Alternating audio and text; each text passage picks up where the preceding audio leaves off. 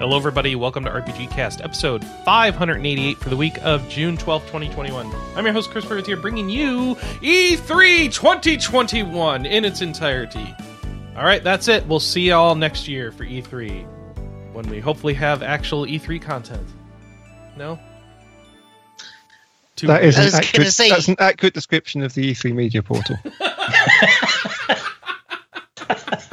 Is there really nothing in the media portal? All right. Here, Alex Fuller, who's been delving into the depths of E3 official communications. Yeah, it's utterly useless for anything media. Utterly useless. Ouch. Yep.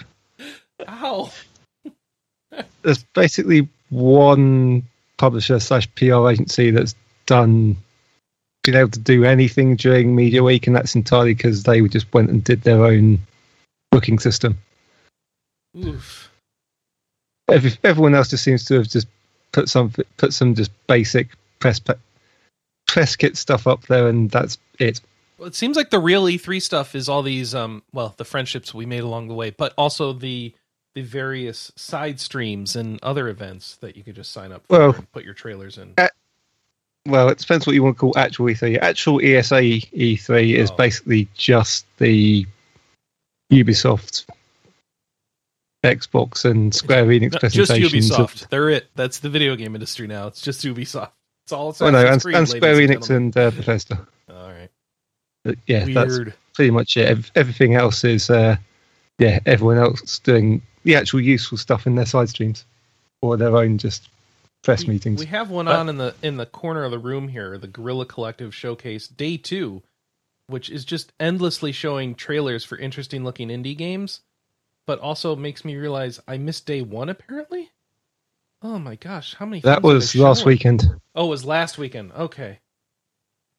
I wonder if that is the problem with new E3. It just kind of goes on for better part of a month. Yeah, it started last weekend, and it's kind of been slowly trickling in over the week, and now it will slowly trickle in through the next week as well. It's going even further. Because there's stuff in 2 weeks from now. Yeah, there's something else. The Steam Fest begins end of this week. The 18th. See, when was... Hey, joining me as well, Josh Carpenter and Kelly Ryan. Hello. Hey there. I am the Monster Queen. I'll get into that later. But no, like seeing Annapurna Interactive's presentation is like on July 29th. It feels like it's the entire summer. Yeah. To me. I'd totally forgotten that one was far out. Oh my gosh, they're showing us the Cranky console on that Guerrilla stream now. I was mainly... Playdeck, yeah. Yeah. Go ahead. Well, no, I follow Annapurna because I want more news about Death Stranding, the cat game. Oh, yes. Yeah, and where is the news about the cat game? Are we going to get that at Sony's non-show? Where they don't have a show this year, so there is no show? I mean, who knows? There was footage for it for the teaser trailer for the Annapurna Interactive, but that's a month from now, or a couple of months from now, so... Do they even have... is there a Sony thing at all? I don't think it's been announced yet. Surely there will be one. There's no official Sony thing. They're basically... All the Sony games are being announced either yesterday on Keithley's stream or probably during the Xbox stream. Wait, what? Because they're not exclusive. Still got Deathpool. Right. Deathloop. That's really funny. Microsoft releasing that big Sony exclusive of the fall. What a weird... I meant it. You just need to look for which particular phrase of exclusive Microsoft uses on its videos. Mm-hmm. So some will mean it's exclusive to Xbox, but others will mean it's the Xbox trailer is first. exclusive to this. My favorite is Phil Spencer. That's the Xbox guy. Yeah. It's like throwing a little subtle shade the other day at Sony. That wasn't subtle. Okay, subtle like Hammer. Which is weird because normally he's like, I have a PlayStation. It's cool, but yeah, this week he was like, unlike our competitors, we're awesome. Bringing everything to PC or something about that. Yeah. All right. Anna Marie Privateer's here too. Hi. She's doing cross stitching on stream. Yeah, but I realized I forgot my scissors in the living room, so I I'll need be right scissors. back. I need scissors! 61. You have Whatever. teeth. I'm just saying, if I'm too lazy for scissors when I'm doing sewing things, that's what I do. She does a lot But of snipping, though, and she wants her... I You don't understand. Her backs are freaking immaculate, and they don't get there for lack of effort. It's. She needs her scissors to do her proper cleanup. For your immaculate backs, Anna. Yes. I understand that Honestly. level of OCD. But I'm also lazy, so there's that. My backs aren't even that good. Like, you should see, like, Lord Libyan's cross stitches. Who? They're freaking... Lord Libyan is a pretty infamous nerdy cross stitcher. I see. All right, so what are you cross stitching this time? Do we get to know? Jirachi. Jirachi, Wishmaker. Yes. Hey, I still have that bonus disc from the GameCube to get Jirachi. God, that disc is old enough to drink now, I feel like. Might be, Actually, yeah. no, what made me feel old this week was the GBA being 20 years old. Is it? I'm Yeah. old. You know who else is old? Chris is old. He turns 40 on Tuesday. Hey, 40 is the new 30, And then 50 is going to be what? The new 20? Yeah. I We're guess. just going to go for it. 50. I am immortal! I am invincible! Like I've said before, I'm curious what our generation's rest homes are going to look like, being the tech and gamer generation. Yeah, they're going to look terrible.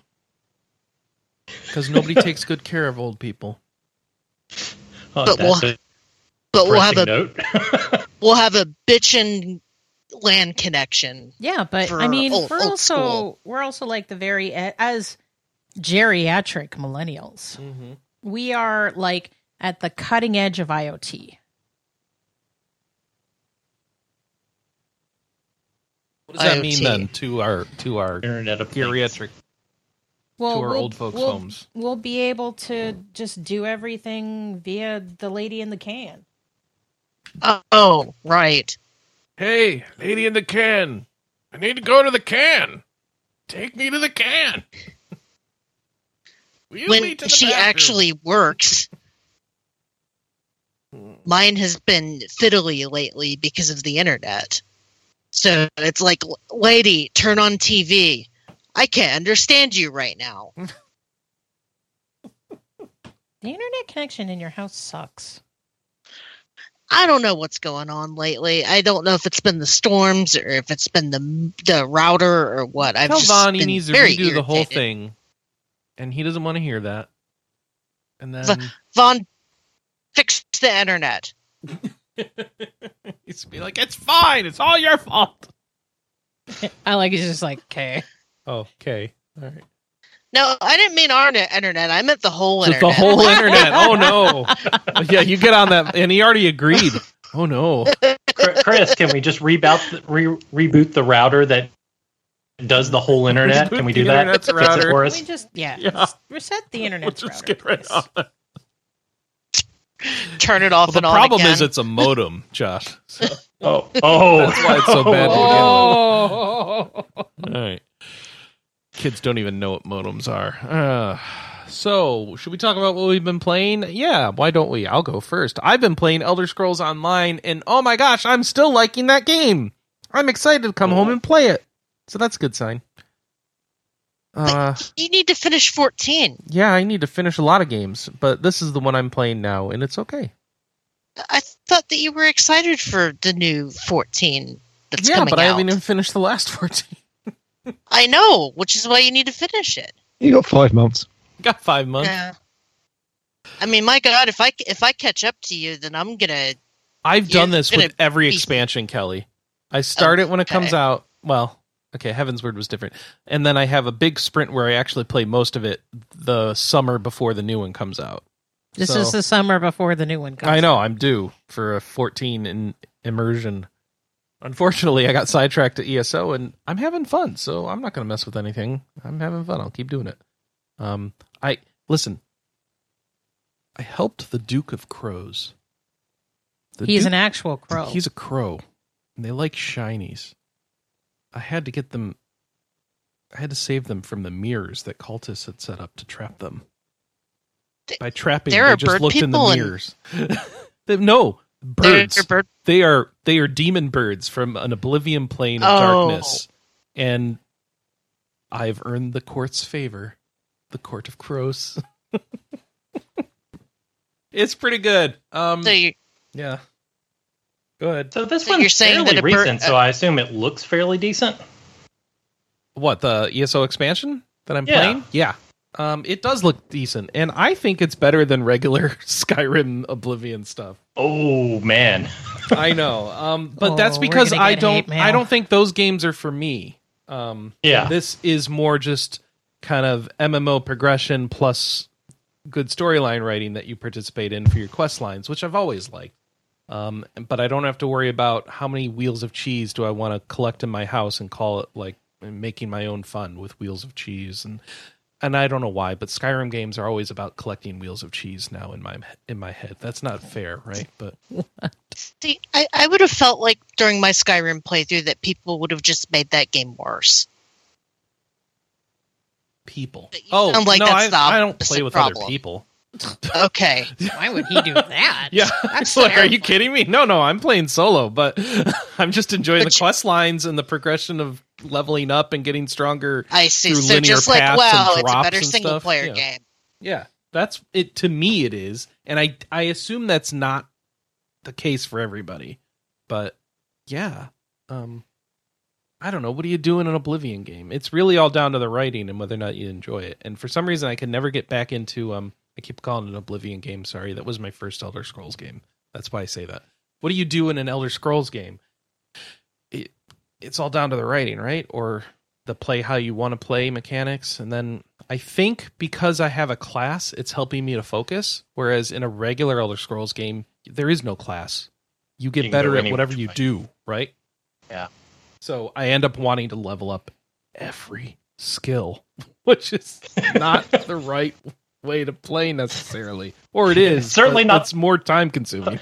Yeah, it's certainly not the way to get done with the game. Mm-hmm. It's like I could do all these quests that I kind of care about, or I could sit in the corner while this guy sleeps and level my stealth skill.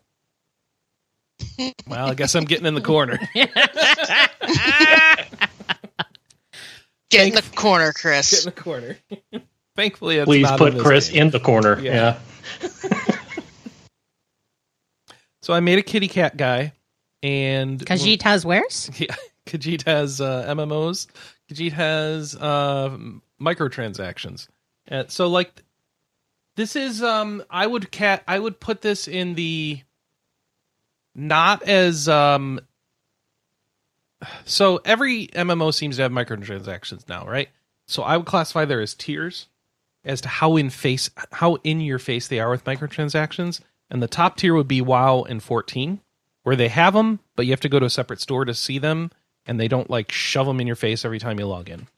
Elder Scrolls Online is a tier below that, where they do shove them in your face when you log in, but you don't like shove them in your face every menu you go through or anything. Like once you dismiss it, it's gone.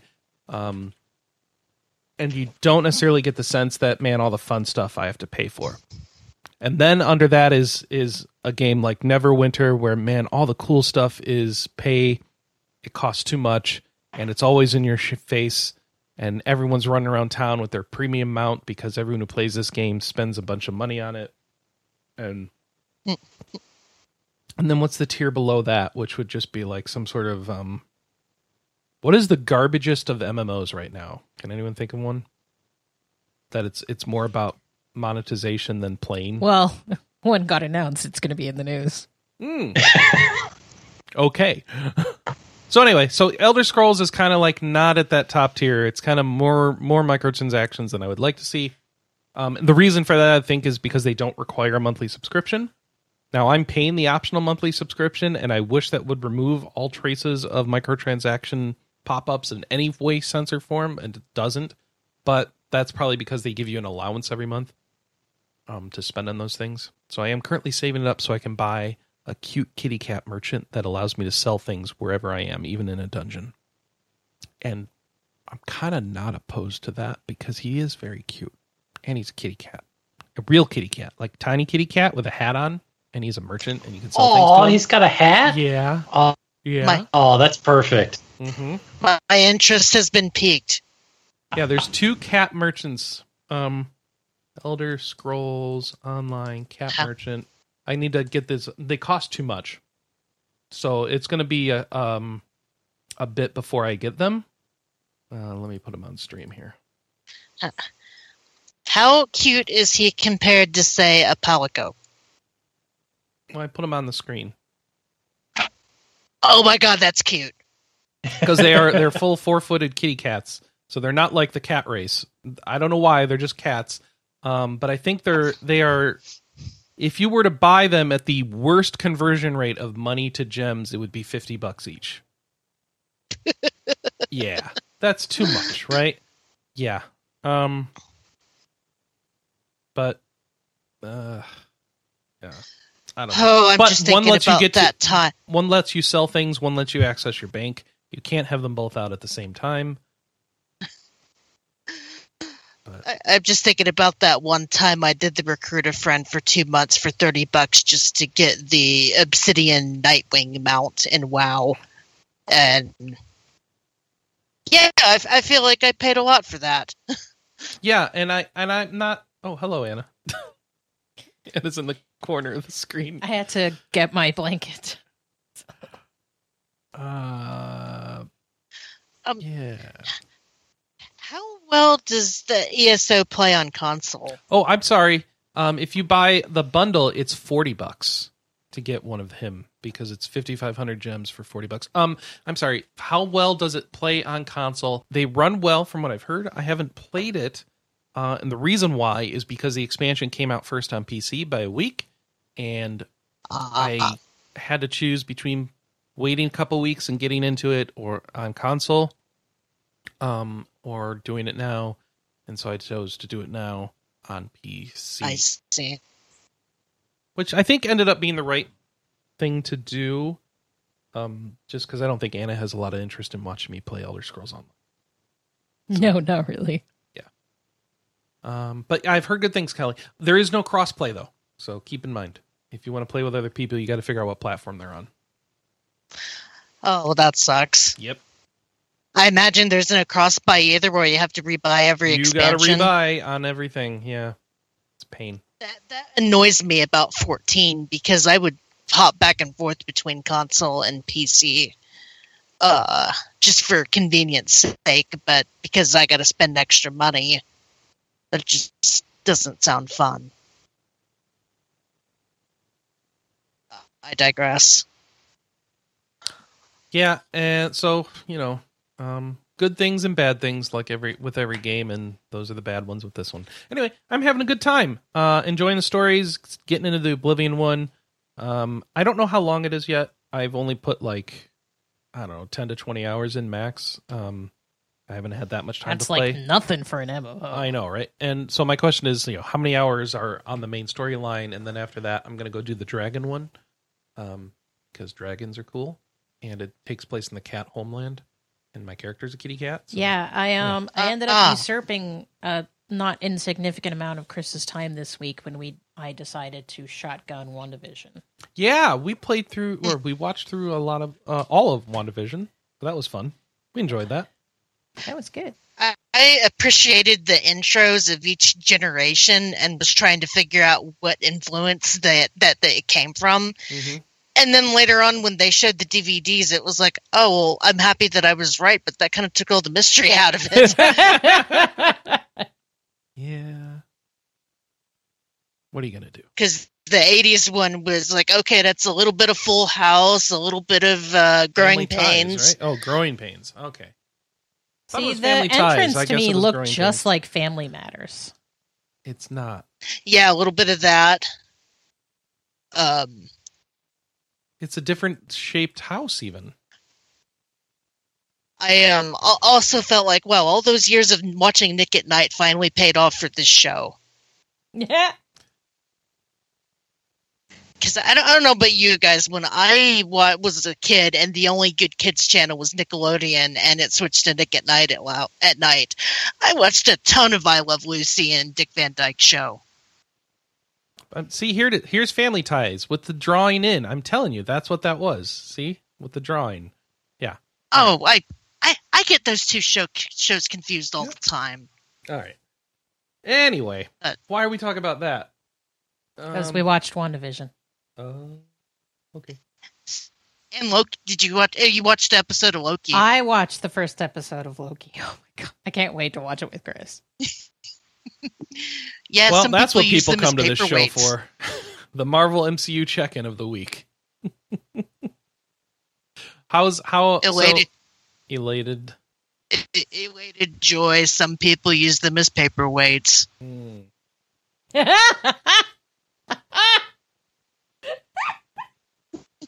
You need to watch the show, Chris. I don't know at this point. What's the Maybe I best won't. part? I'm having fun with you guys just dropping references around me that I don't understand. Anna, did you play That's stuff why this I need week? to watch the show. Yeah. Yes, I did play stuff. You gonna tell us about it? Well, I That was guess your I lead-in. can. That was your signal. So, right. So last week, right before the podcast, I was playing Oregon Trail. I failed twice and then I succeeded twice, and I've been doing sort of the side missions, which are like one specific section of the Oregon Trail. I'm definitely going to keep playing that occasionally on my phone. But I played it like 11 hours across 2 days. So I was like, okay, I need to seriously stop playing this game. Wow. You And tired so- of dying of dysentery? You know what? I only died of dysentery once.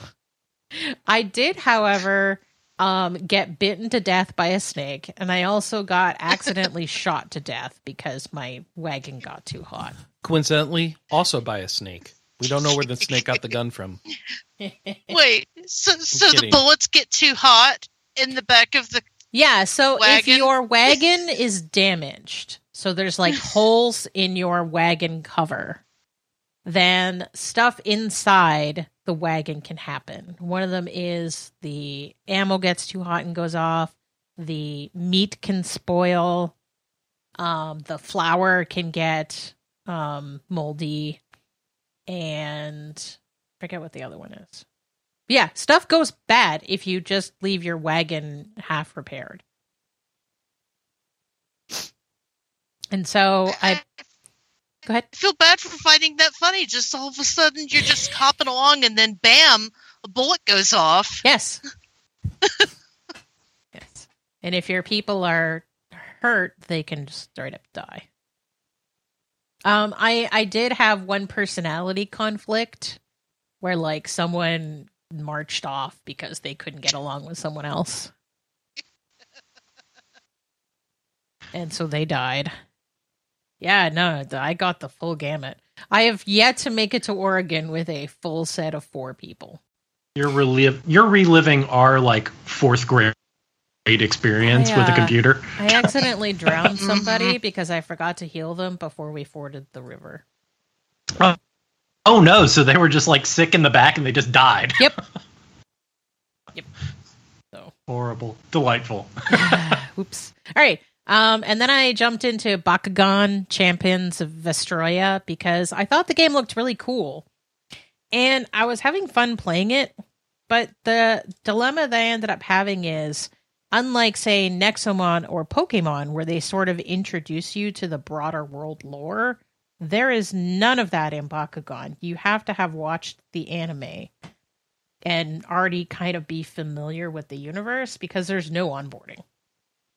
There's no lore building at all.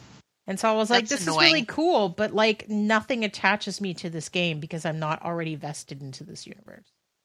So I decided to put that aside. And then I was kind of bummed because I'm like, I feel like I'm 5-houring like all of the games that I'm playing this month and it sucks. And so I booted up Monster Prom Double XL, which is the Monster Prom game with all of the DLC included, which is a bunch of balances and quality of life changes in a whole second semester. And so I played through the first semester twice. I got to bang the ghost, which was very fun. I got her secret ending. And all I needed was a penguin mask, some marbles, and a lot of guacamole. I have questions. That is a list for wanting to bang a ghost. Quite the list. And then I played through it again, and I wooed the werewolf guy. But I did not get his secret ending. So every character has like a neutral ending, a good ending, and a secret ending. And so I got his good ending, but I did not get his secret ending. So the nice thing about this game is it only takes about an hour to do a full playthrough. And so, again, I definitely see this as kind of like Oregon Trail, where it's like I can see myself coming back to this game when I kind of need a palate cleanser of like just something silly and not super serious. Come back, do a playthrough, move on to something else. Yep. Yeah. And so That's cool. I also jumped into Trials of Mana again this week. So I had a blast. Oh, who you rolling with? This time I am playing Durin, Angela, and Hawkeye. So my first playthrough that I did Hawkeye, Reese, and Kevin. So I'm doing the second story with Durin and Angela together, and I'm bringing along Hawkeye because I really like how that character plays. He plays different from both Durin and Angela, and I decided to keep a bunch of my stuff so that I can continue building up that save file so that I can like maybe play a real hard difficulty later on with a bunch of stuff already unlocked. Because there's one difficulty that's like, hey, this is the difficulty that you play after you've leveled up everybody and have a whole bunch of perks. It's like, that's cool. I should keep building up this save file so that I can maybe tackle that someday. So, yes, that is what I have been playing this week. I've been doing a lot of cross-stitching because I had a couple days where I wasn't feeling well, and then we watched a lot of WandaVision, so less gaming this week than normal. Wholesome Direct is about to start, ladies and gentlemen. What? Oh, just for wholesome games? Why do they always do this? Yeah. Everything. It's like a countdown to start a countdown.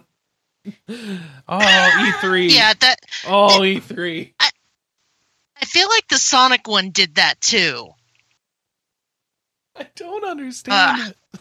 We're going live. These Start our people countdown. don't understand countdowns. Yeah, that's not what a countdown is for. All right. It should have just been 30 minutes and not two 15-minute countdowns. All right. Well, while we wait 15 minutes for any cool news out of Wholesome Direct, Josh, what have you been playing this week? Oh, it's been a while since I've been on. I've been listening to all these RPG casts, all these RP Gamer podcasts, and Kelly keeps blaming me for getting her back onto the Trails wagon. Yeah. I can't help it that I've been playing Trails to Azure, and it's really good. It's not my fault. I've just been sharing it with you. It's Falcom's fault for making games that are too good and me not having enough time to play them. And not releasing them in English. Well, it's coming. It's coming. It's going to be here eventually. So yeah, I've been playing the... I'm not even going to call it a fan translation. It is a fan localization of Trails to Azure that the Geofront team did. And that game has been fantastic. I've just been hooked into that. It's the second of the two Crossbell games. So the first game didn't have a ton really of overlap with like the Cold Steel games. But this one is big time into the overlap with the Cold Steel game. So everything's happening. I mean, the stuff that was happening in the first one was happening at the same time as probably Cold Steel 1. But here you're getting into like the West Zemurian Trade Conference, which was like a key point in the first two games. And so like you're seeing the Crossbell side of that. One of the big things that like when the conference happens is like they unveil Orcus Tower, which you actually go to in some of the later Cold Steel games.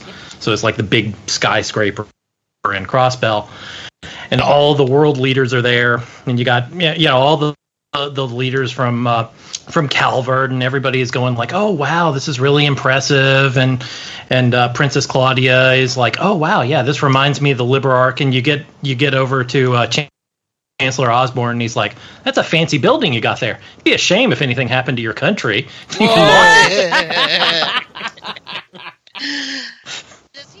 He's such a. Oh, they are playing him up as such a jerk in these games. It's great. Okay. Because with the some of the screenshots you showed me, it wouldn't surprise me at all if they had that exact wording when they said that. It's pretty close to that. I mean, it would be pretty on brand for Oswald. Totally. You know, after playing, like he's a little bit more. When you're playing the first two Crossbell or the first two Cold Steel games, it's not 100% clear that he's, like where he's going. Like you kind of like, oh, both the nobles and him like have some problems, but like and if after playing Crossbell, you're like, nah, he's evil right from the get go. You're well aware of that. And like the revelation at the end of Cold Steel 1 would feel like a double punch to the gut, knowing that he's not good juju. Yeah, no kidding. I mean, it's clear by the end of Cold Steel 1 he is definitely not good juju, but also like knowing all along he's been bad juju, and then surprise. Mm-hmm. I love that game. Like, I really do think that I'm excited for these.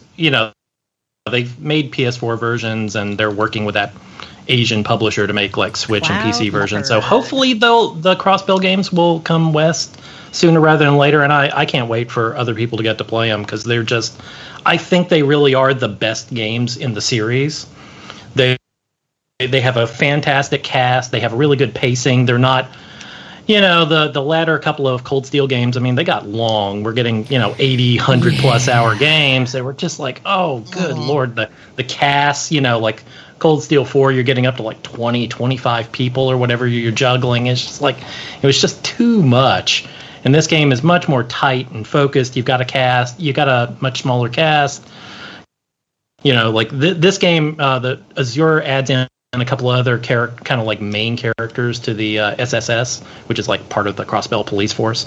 So like you're adding in Noel and Wazy, and they're both good, interesting characters who were kind of introduced in the first game, and now they're kind of getting fleshed out more in the second game. But it's much more balanced that way, where hey, like the total main cast is really only like 6 people. It's not spread out over like a dozen and a half characters that you're trying to balance between.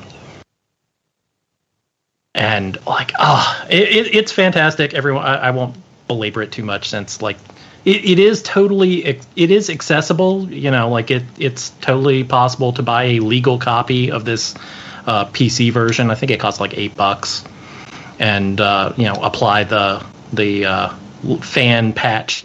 Where does to one it, get and it? then it just plays. Chinese. The Geofront site. Yeah, there the are. Geofront site has. Sorry, they have like explicit instructions on the Geofront site, and they will list you to it step by step. Okay. Yeah, but yeah, it's a Chinese digital storefront. Which one is this? Azure or something else? Azure. This is Azure. Yeah, this one's Azure that I'm playing. Yeah, there's instructions on how to get both Zero and basically these are built off. I need instructions for what order to play all this garbage in. There's too much. Well, Trails 1, 2, 3, Crossbell 1, 2, Cold Steel 1, 2, 3, 4, Hajimari no Kiseki, untranslated. Well, where does Azure fit in? Azure is Crossbell 2. Second. Oh goodness. Yeah. There's a building. I'm jumping. Yeah, so colloquially they are known as Trails from Zero and Trails to Azure. Whatever. I'm done. I'm no longer interested. I'm playing more Elder Scrolls. May or may not be there translated. Yeah, it's a weird thing because it's Kiseki, which generally means miracle rather than trails, but hey. But they went with Trails, at least with the first game. I probably because of the way it ends. Yeah, I mean it makes sense as a name, so there's no reason to sort of not keep it from the West. Yeah. I'm on this Geofront site, and they say there's an Ease versus Trails in the Sky game. Yeah, on PSP. What? Yeah. And Yeah. they're in the process of translating It's that. done. They're in the testing now. Yep. Isn't that basically Falcom Smash Brothers? Yeah. Yeah. Oh, is it a fighting game? Yeah, it's kind of like I've played. I haven't played hard obviously pass. the fan patch. I played it a while back. It's built in like the E7 engine, so it's kind of like an arena fighter. I'm good, Essentially, is how thanks. it plays. Good. I'm gonna go home now. We lost Chris. Chris, can I bring you back with the other game I've been playing? Oh, I don't know. What is it? I've been playing like the new PS5 game, the Final Fantasy VII remake. Oh, Ratchet and Clank Intergrade. Enter the Rift? The Yeah, best Intergrade. PS5 game on the system that No, everyone's been talking about this week? You mean Rift Apart? Rift Apart, whatever. Enter the And Rift is the on old one, isn't it?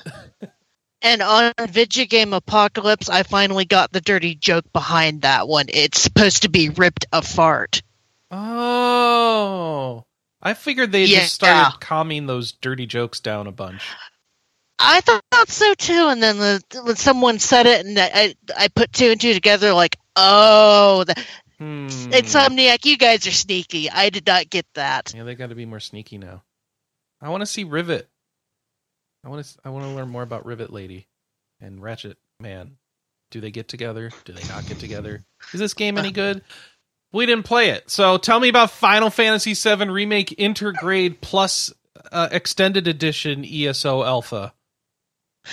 So yeah, I haven't gotten to the extended edition bit, but I have been playing just regular Final Fantasy VII. Is this your first time playing it? Yeah, this is my first time playing the remake.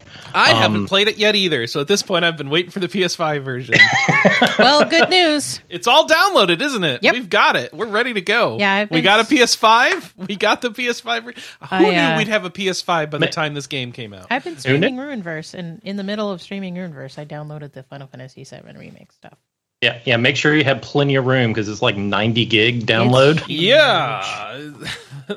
These The joy these of this next-gen gen. hard drives are they're not holding up.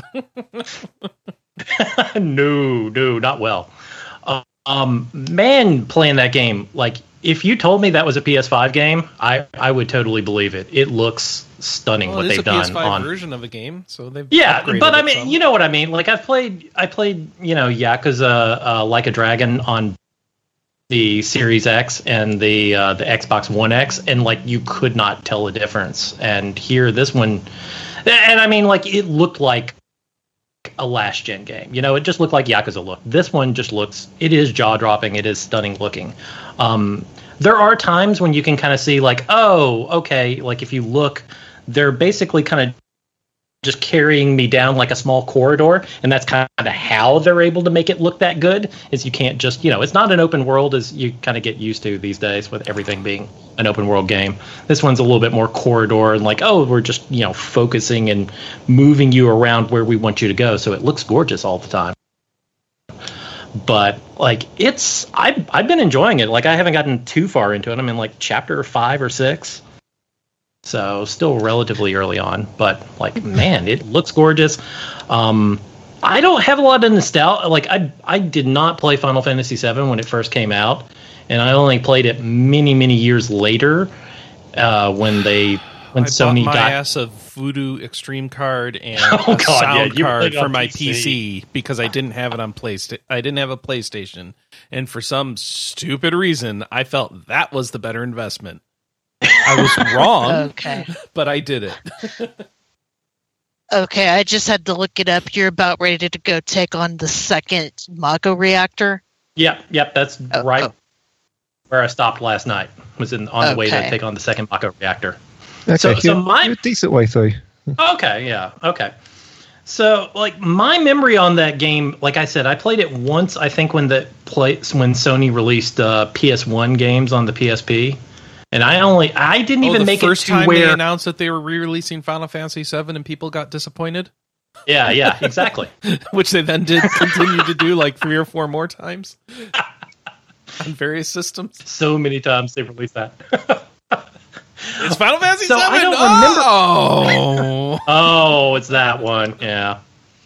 So I don't remember it that well, and I know I didn't even get to the point in Final Fantasy VII where, of course, the person that everyone knows dies. Where she actually dies. So I didn't make it that far in. But I'm trying to remember, like, I don't remember the second Mako reactor that's being the end in of the game. First disc. Oh, it's disc 1. Yeah. Oh, well, that's only Yeah, 2 there's discs, a right? lot of They lot added of new quite a stuff bit. in 7 Remake. It is. They have built up the Midgar stuff quite a lot. There is some padding, but what they've added is generally very, very interesting and is worthwhile building onto it. So I think it works really well. Yeah, because they fleshed out Midgar so much, it makes me care about the Midgar section 4 as opposed to in the original game where Midgar felt like kind of a glorified tutorial. Yeah. Yeah, Midgar is the sacrificial hometown in the. Yeah. In the first game, yeah. In the original, I should. First game. I'll be curious how impressed you are with the visuals when you get to Wall Market. Okay. Because I mean, even on the PS4, that whole area was just so breathtaking, and I'm just curious to see what it looks like on the PS5, how they polished it for that version. It's looked great, and in fact, maybe even more importantly, it has just been butter smooth, like 60 frames a second. I have not seen it really chug. Like they've obviously done a good job getting it. Not just looking good, but actually running really well too. So, yeah, to be honest, I'm not sure there's going to be a huge amount of improvement from the PS4 version because that already worked really well. It ran really well. The main thing you probably will have is just there's textures in some places where you could really tell that there was some low resolution stuff in there. There'll be, I think, environment textures that when they're sort of used up close are quite obviously low resolution, so that's probably where you won't notice things as much. I mean, there's the infamous door in the first section that's obviously low res in the PS4, but has apparently been fixed in Intergrade. I saw that screenshot, but I was like, wait, that was a thing? Is this like another puddle controversy? I didn't actually remember that door at all. That's not what I noticed when I noticed the textures. Mine was more on the environment side. Yeah, I haven't, like, as playing it, I have not noticed any, like, really obviously low-res textures anymore. Everything looks fantastic at 4K this time. I've seen some of that stuff going around Twitter where it's like, oh, look at the original door, and you're like, wow, yeah. The combat, I'm still trying, like, I think the action combat is fun. I've been playing around some with the classic style, and I can't figure that out yet. Because that's supposed to be the one where it kind of does automatically, and then you kind of just choose the actions. Because the whole thing is just you do regular attacks, and that builds up your active time battle meter, and then you can pull off actions or use items or do magic attacks. That's what kind of unlocks that. And so the idea, I guess, is like it's almost like trying to make it almost more like Xenoblade or something like that, where you're just doing auto attacks, or the main character is just kind of, auto controlled by the AI, and you're just doing the major attacks. But the few times I've tried to use it, it just didn't seem like the AI was doing a very good job. Yeah, I never liked that mode. I felt like that was a concession to make you made it action, people shut up. You get much more out of it if you just control everybody yourself. Yeah, that's the way it felt. Like, and if you just don't care for, like, it feels like there's a decent bit of depth on the combat side, and if you don't want to deal with that, you can just kind of turn it down to easy. If, like, I don't really want to get good, you can just play it on easy and just play through it. Yeah. And I really appreciated that every character played so different from each other. Yeah.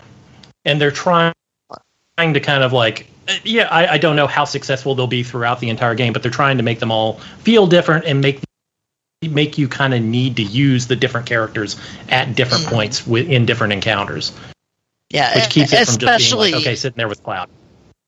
Yeah, especially if you want to do a bunch of the arena stuff, because you get some good rewards from the arena. Mm-hmm. And yeah, I think at one point you have to control every character in the arena at least once. That makes sense. Yeah. But my favorite thing about that game is just how good the character is controlled. Oh yeah, like I've been enjoying it so far. I like the way they fleshed out the character. Yeah, like I only vaguely remember Wedge and Biggs and Jesse from the intro. Like I don't remember them being. They weren't in it very much in the original incarnation. No, but they fleshed them out. The train. Yeah. And then I think that was really it. Yeah, that's my vague memory. But man, the stories of Jesse's thirstiness were all correct. The legend of Jesse's thirst. Holy. Good Lord, that woman is thirsty for Cloud. But it's been fantastic. I've enjoyed it so far. Like I'm like as someone who doesn't have nostalgia for it, I think it's great. I don't know if you wanted Final Fantasy VII again, exactly the same thing, looking gorgeous, I guess you won't be happy. But this seems like a really good interpretation of it. I think it's kind of interesting what they do early on to kind of bring Sephiroth into the overall story, since he wasn't really in the early part of 7, so they're trying to like incorporate him in as the overarching presence. Yeah, if I did have a complaint about that version of the game, that would be it. Because, throughout the entire original game, he was just kind of a lingering presence, and you never really saw him. It was kind of like the Jaws reveal. So when you saw him, it was a huge deal. And I felt like that they put that in there just because people expected it. Yeah. It's a bit weird because I can't talk about more because there's stuff coming that will sort of give more context to why he's appearing earlier. So it's a bit of a trade-off to sort of how they're handling remake and connecting it to the original game. Yeah, I'll be curious to see what they do in the sequels with stuff. But the big question is what happens next. Yeah, because this is just the first entry in. What if you match it up with the original game? Would be several entries, so maybe we'll even hear something about that this week. Maybe. Yeah, maybe. I hope. I hope so. Also, I just now learned looking up Jesse's voice actress that she's also Futaba in Persona 5. Yes. Oh yeah, it's Erica Limbeck. She's great. She was also Barbie for a period of time. She was whom? Barbie. And Vita and Legend of Hero Trails, the opera singer. Yes. Oh yeah. Yeah, Erica's fun. She's done Atlas stuff for a long time. Yeah. I also don't know if you're a Breaking Bad fan and can't unhear Badger and Wedge. Yeah, it's been okay. I can separate the two. I couldn't. He's good. Seen Breaking Bad. No, I know. Seeing Giancarlo Esposito in all of the Far Cry trailers is like messing with my mind. Moff Gideon isn't in space. Moff Gideon, Lex Luthor, and Harley Quinn. Very good at being a bad guy. Oh, yeah. He must like it, too. He seems to. All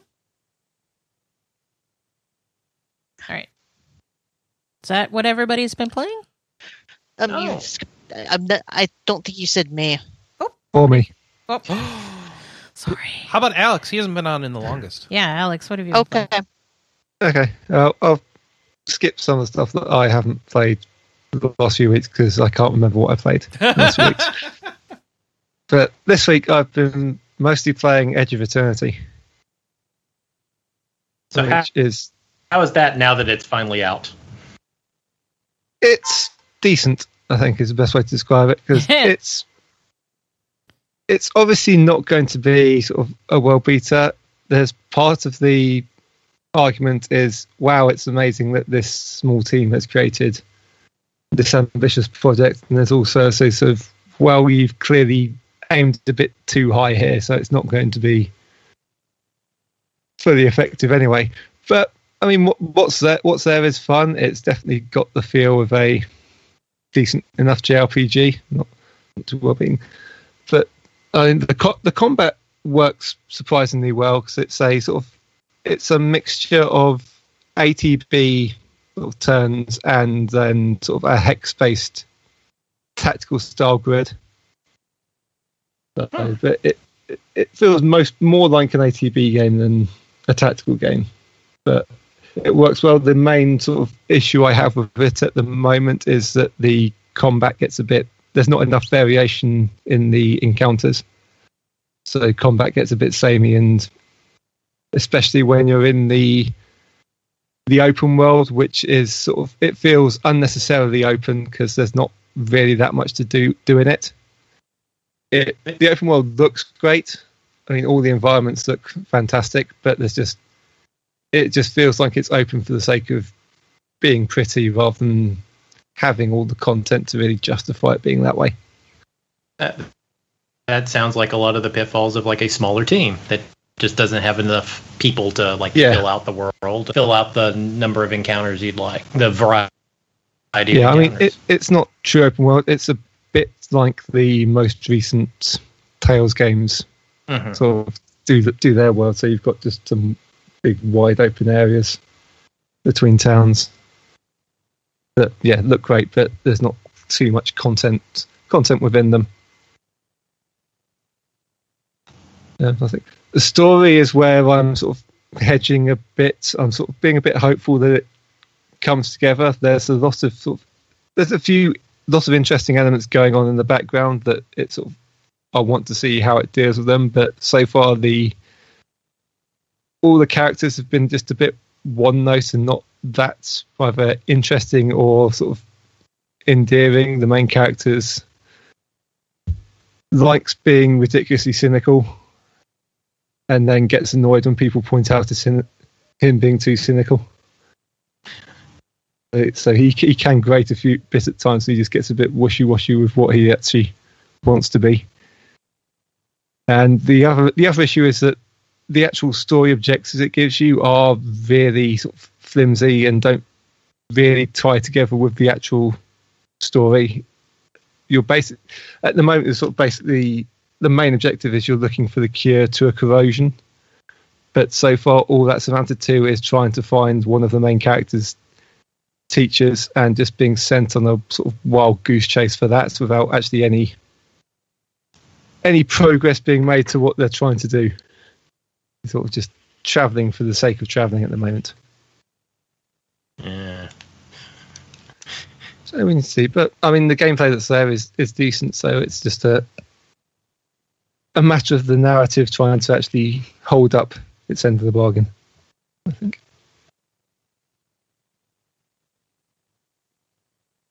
I should probably also... So decent, but not quite living up to whatever it's been, like 4 years in development, maybe 5. Quite a few. Yeah. It's been a while, but I mean, it sort of depends on what expectations you had going into it, I think. I mean, I don't think it was ever going to be a huge title like that, so there's always going to be a case of you need to temper your expectations accordingly. But you can tell that it's definitely coming from a place of love for the JRPGs. There's definitely lots of things it does that are very JRPG like, or sort of a play on how JRPGs usually do things. Oh, I mean, like I think I remember playing like a couple hours of it when it was in early access, and it was very obviously influenced by Final Fantasy and Tales and all the all the big JRPG franchises. Yep, I should probably also mention the soundtrack because the soundtrack's good as well. So there's about a quarter to a third of it is from Yasunori Mitsuda. I think he did mostly the character themes and a couple other tracks, but they're good. But the other tracks as well, which are from a French composer who I have forgotten the name of. No idea. Offhand, but yeah. Cedric Menendez. He's a composer, but yeah. So that's solid. The voice acting is generally decent. The only issue is sort of related to the characters being a bit one note so far, so it's all just a bit melodramatic on that front. So we'll see how that comes to. Yeah, so I mean, yeah, as I said before, decent gameplay. It's one to just keep an eye on if you're in the mood for that sort of thing, but don't expect it to be the best JRPG ever.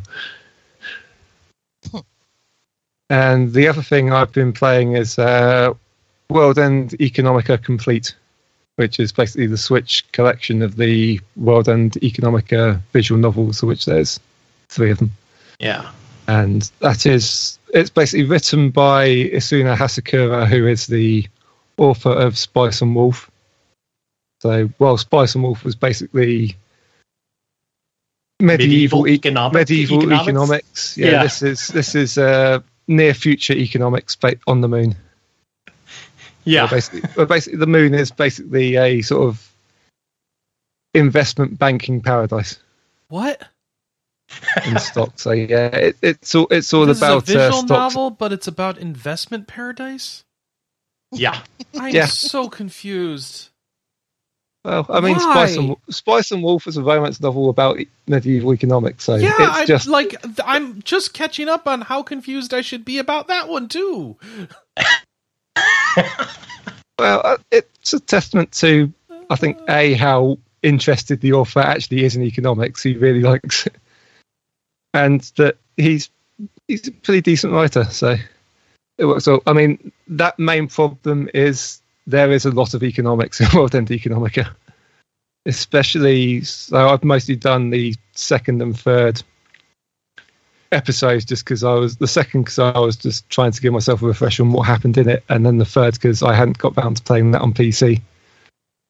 But the third one, especially the first half of it, there's a lot of economics that most people are really not going to care about. So is this also a VR thing, like Spice and Wolf was? No, this is just a straight up. Well, I think it's straight up kinetic novel because there's no actual choices in it as well. You are just. Oh, where do you even get this then? It's not on Steam, I assume. it's on Switch. It's on Steam, but yeah, Okay. yeah. So the this one, the collection is novel's Switch. on there, but not Spice and. Okay. What are we talking Spice about? and Wolf World is End pure. Economica. Yeah, Spice and Wolf is pure light novel. Yeah, that's in book form. There is a VR 30-minute video Yeah, interactive thing. thing for Spice and Wolf, but forget it. All right. yeah. World End Economica. Okay, so there's the bundle. Oh boy, this came out in 2014. Originally, yeah. I think the first one might have. Oh, it's been So- coming out in pieces for goodness, and then Well, yeah, 2016 for episode 3. All right, Yeah, there's 3 episodes, and yeah, the Switch is basically a bundle of all 3. all right then. There you go.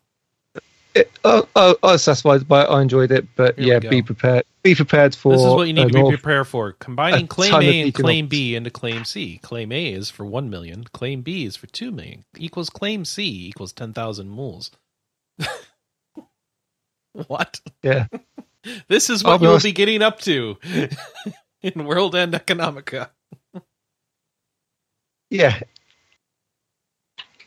All right. you can glaze over quite a lot of the economical stuff, but Oh, good. it's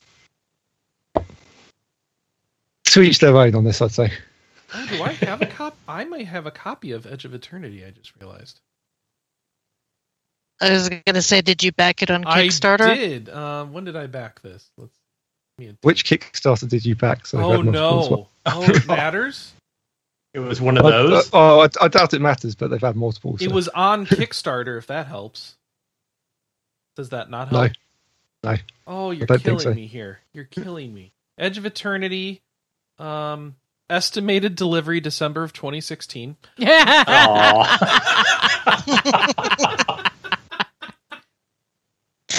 I don't have a date of when the pledge was made here. Oh, good God. You could have been like me and bought it on a Steam sale in early access for like $5 or something. But no, I backed it on Kickstarter. Is what I'm. Oh, okay. I'm looking at my Kickstarter history right now. I'm trying to go back to the first update. So I mean, it would have been 2014 or 2015. So I think this was the first one. Are you going to tell me it wasn't, Alex? I might be backing my first Kickstarter in a couple of weeks, but it's for miniatures. Yeah, the day one for this one was February 16th, 2015. Wow. Yeah, I think that sounds right. Is this the one that had to be picked up by by Little Orbit? No, right? No. It's a different one. Yeah, no, this is still the same. Sorry, I developer. can't keep up with my years behind on delivery Kickstarters based on 8 JRPG properties with contributions from famous JRPG makers. Oh, okay. No, that's what happened. There was a Kickstarter in 2013, but it was cancelled. Oh, okay. So And then they ran second they ran, one. All right. yeah, they ran the new one in 2015. Oh, for goodness sake. I was about to say there were so many of those back then, I don't even know which one is which anymore. This was before I stopped contributing to every video game Kickstarter that came along. Because I realized, oh no, this is bad. Don't do this. Mighty Nine gave us so much hope and then let us down very If bad. it was just the one, it'd be fine, Kelly, but it's so many who have let us down at this point. Yeah, there were many more before that one came. Broken Edge? Yeah. Trying to think of the one that was the one I'm talking about catalyst with that- Little Orbit, that was one.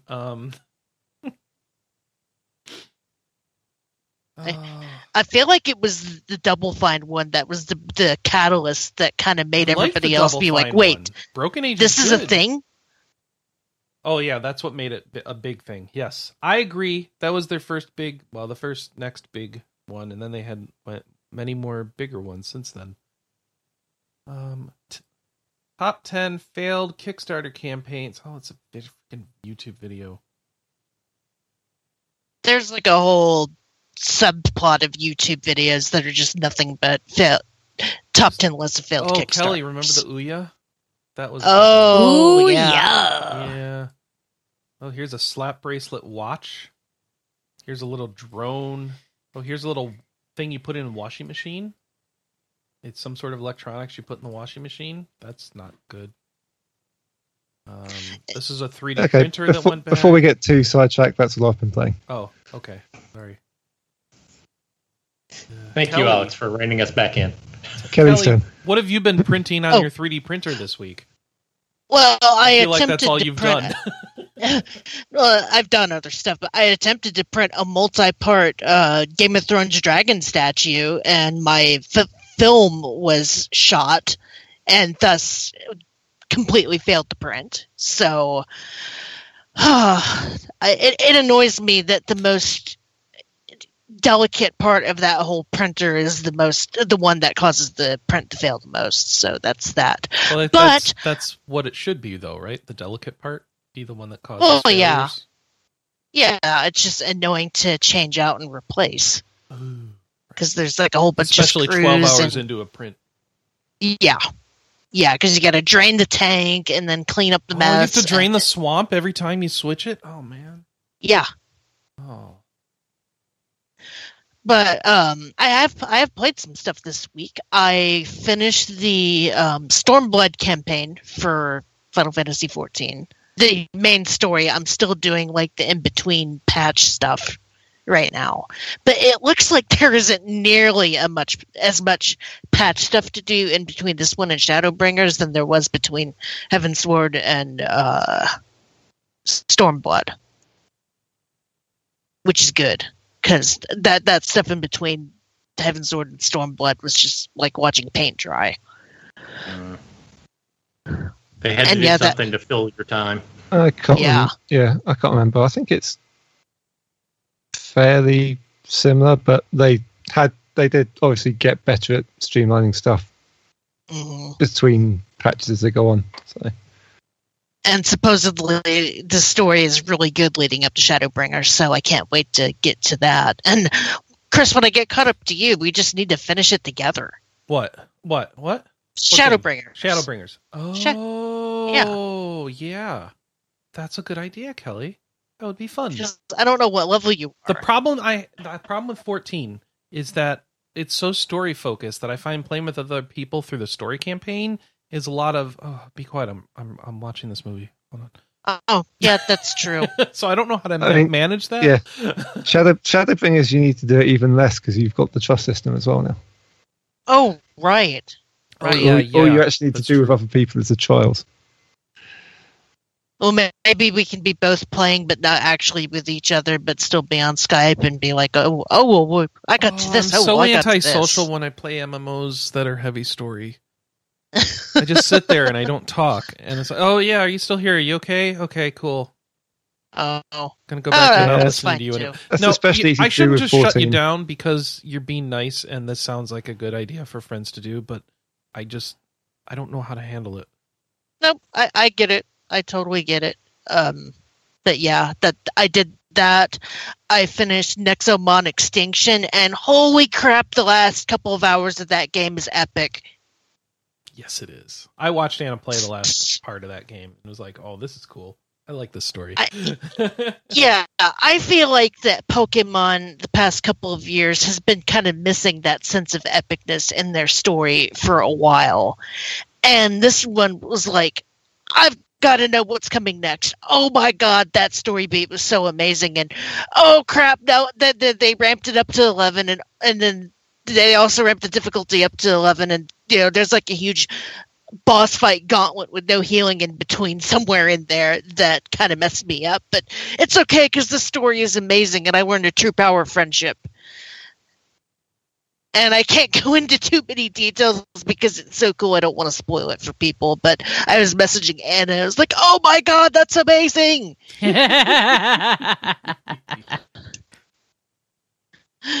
But yeah, so my positives for Nexomon, if I was actually writing a review, would be epic story, lots of quality of life features, and just a fun little game.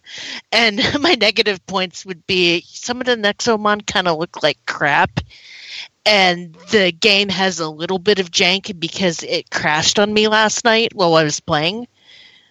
It Thank crashed on God for Anna, too, autosave. No, I Yeah. don't think so. I don't You think sure? I ever had a crash. Okay, never mind.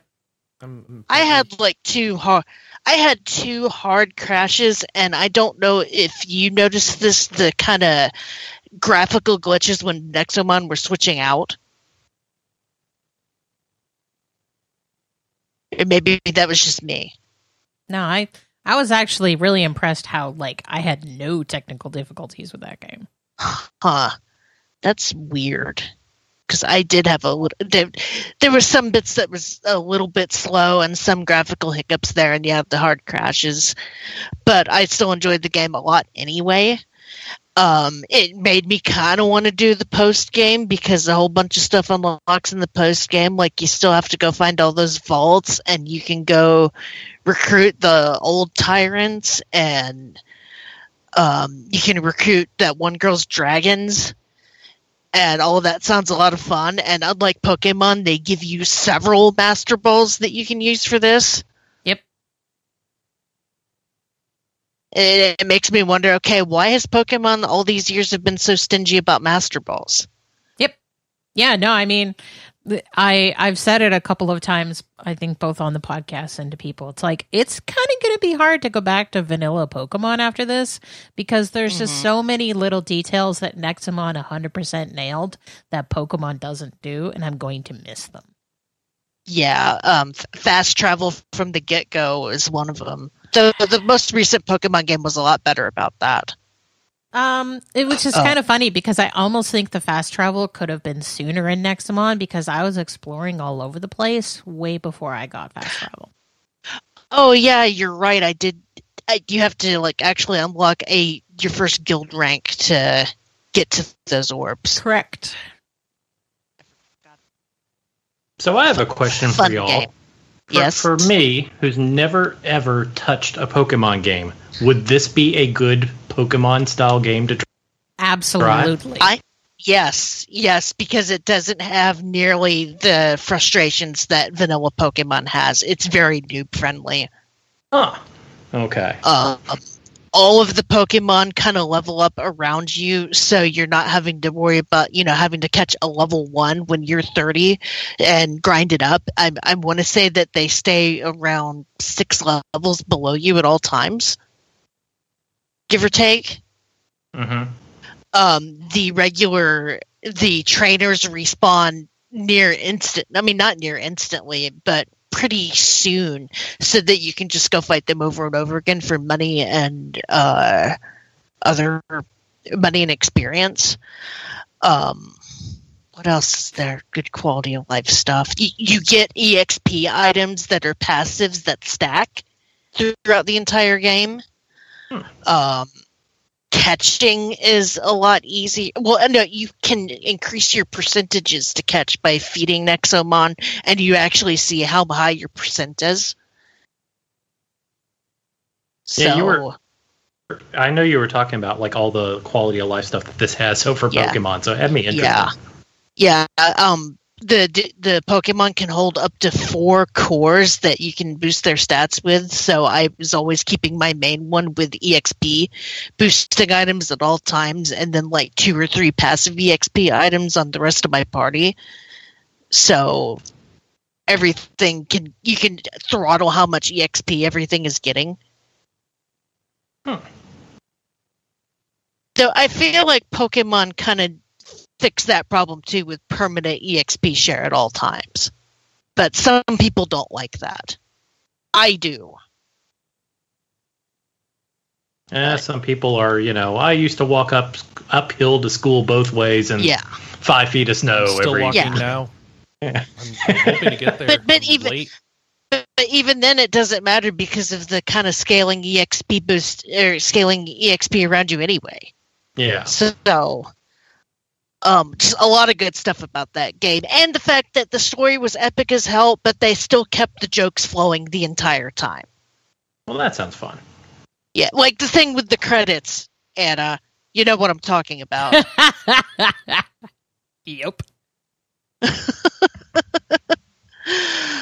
And Coco, I think you would like it, Josh, just for Coco, because you're a silent protagonist, and Coco speaks for you, and everything that comes out of that cat's mouth is comedy gold. I'll have to go on the wish list, maybe. Yeah, look for it the next time Steam version is on sale. Yeah, the Steam version only runs about $20. I don't know about the console versions. I'll have to keep an eye out for it. Sounds interesting. Yeah, and it. I think I only ended up putting about 40 hours into it, but I also level grinded a lot. So it's not like a life commitment like Pokemon is either. Yeah, I tend to limit my 80 plus hour commitments. Yeah, that's why I'm kind of wanting to move on instead of catching all these special post-game ones, but at the same time they kind of hinted that neat stuff will happen. So I guess I'll have to see what kind of mood I'm in next week, because I really would like to finish Bravely Default 2 at some point this millennium. Yeah. And it doesn't help that my third game that I bought kind of sucked me in. Tetris Effect was on sale last week on PSN. And I was like, okay, I've been kind of eyeballing this one for a while. I'm going to get it. I'll pop open Tetris and just play for a little bit. And oh my God, this is the best version of Tetris I've ever played. It is so beautiful. Beautiful and apparently addictive. Yeah, well, there's so many different modes that you can play, like just a 3-minute get as high of a score as you can mode, which is fun for my lunch break or if I just need to clear my head for a minute. There's modes where you try to get as many lines as possible in 3 minutes. There's a mode where you try to get as many combos as possible. There's so many modes, and they geared this Tetris in such a way that the music and the background images kind of go along with what you're playing at the time. So there's one level that's kind of jazz themed, where as you're moving the Tetramatos down, it makes like piano sounds, and the music kind of goes along with that. it's so hard to describe. You'd almost have to watch videos of it. And Well, it was done by the same developer that did Rez, right? I believe so. So that kind of makes sense. And I'd be there's a VR version of this game, and I'd just be curious how eyeball melting that is, because I mean, I've got a nice TV now, and just watching that version, after a while, it's like I kind of need to go do something else for a while because my eyes are a little bit strained. Your break. And my Now one you need an complaint eye about break. this. Yeah, exactly. And usually I don't have to have that. And my only complaint about the game is very trite, but I kind of wish it was on Switch so that I could play it in bed. But I can see why it's not, because this is like clearly a graphically superior version of Tetris. Well, So- surely they on Switch if they wanted to put the effort in. I know. Well, the problem is that the Switch has the Puyo Puyo Tetris games. Oh yeah. Yeah, I have no So- clue what the licensing problems might be on that kind of stuff. Who knows? Yeah, and it's like, don't get me wrong, I kind of like those versions, except I don't know, it kind of feels like you're getting Tetris in my Puyo Puyo. Well, you're getting Puyo Puyo in my Tetris in that version. You just want one or No. the other. You don't necessarily want them both Yeah, together. and you can play them separately, but there's also a story mode. And the story mode requires you to do both. Yeah. There's a quote-unquote mission mode in this version of Tetris, and you actually like level up to get new avatars.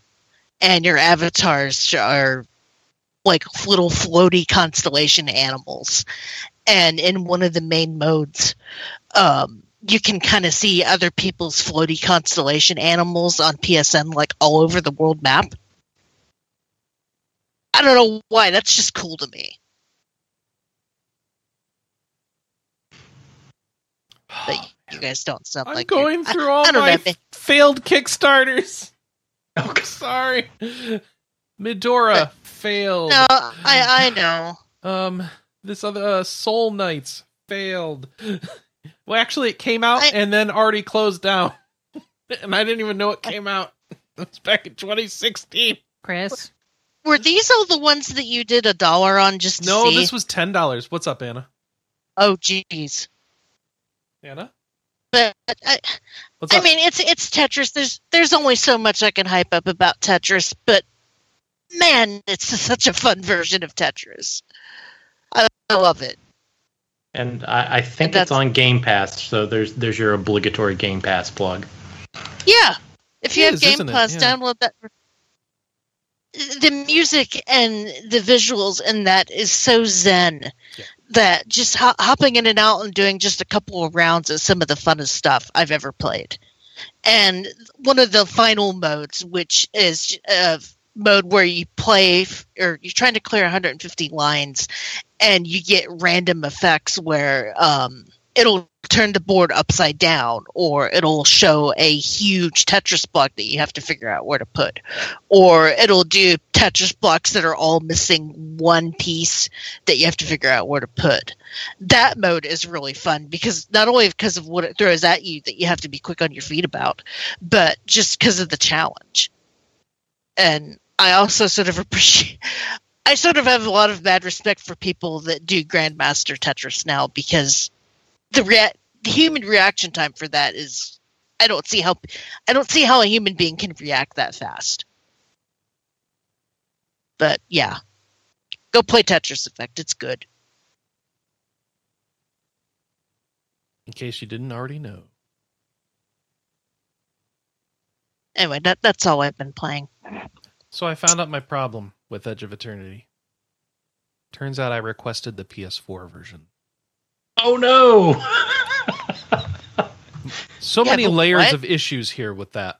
That's not too bad. It's at least coming up this year. Yes. Oh, that's Cut out for Yeah, the console versions aren't out yet, but now okay. PS4 is last gen. Oh well. At least it's still around. At least it's not like those ones who promised Wii U versions and the Wii U was dead by the time they came out.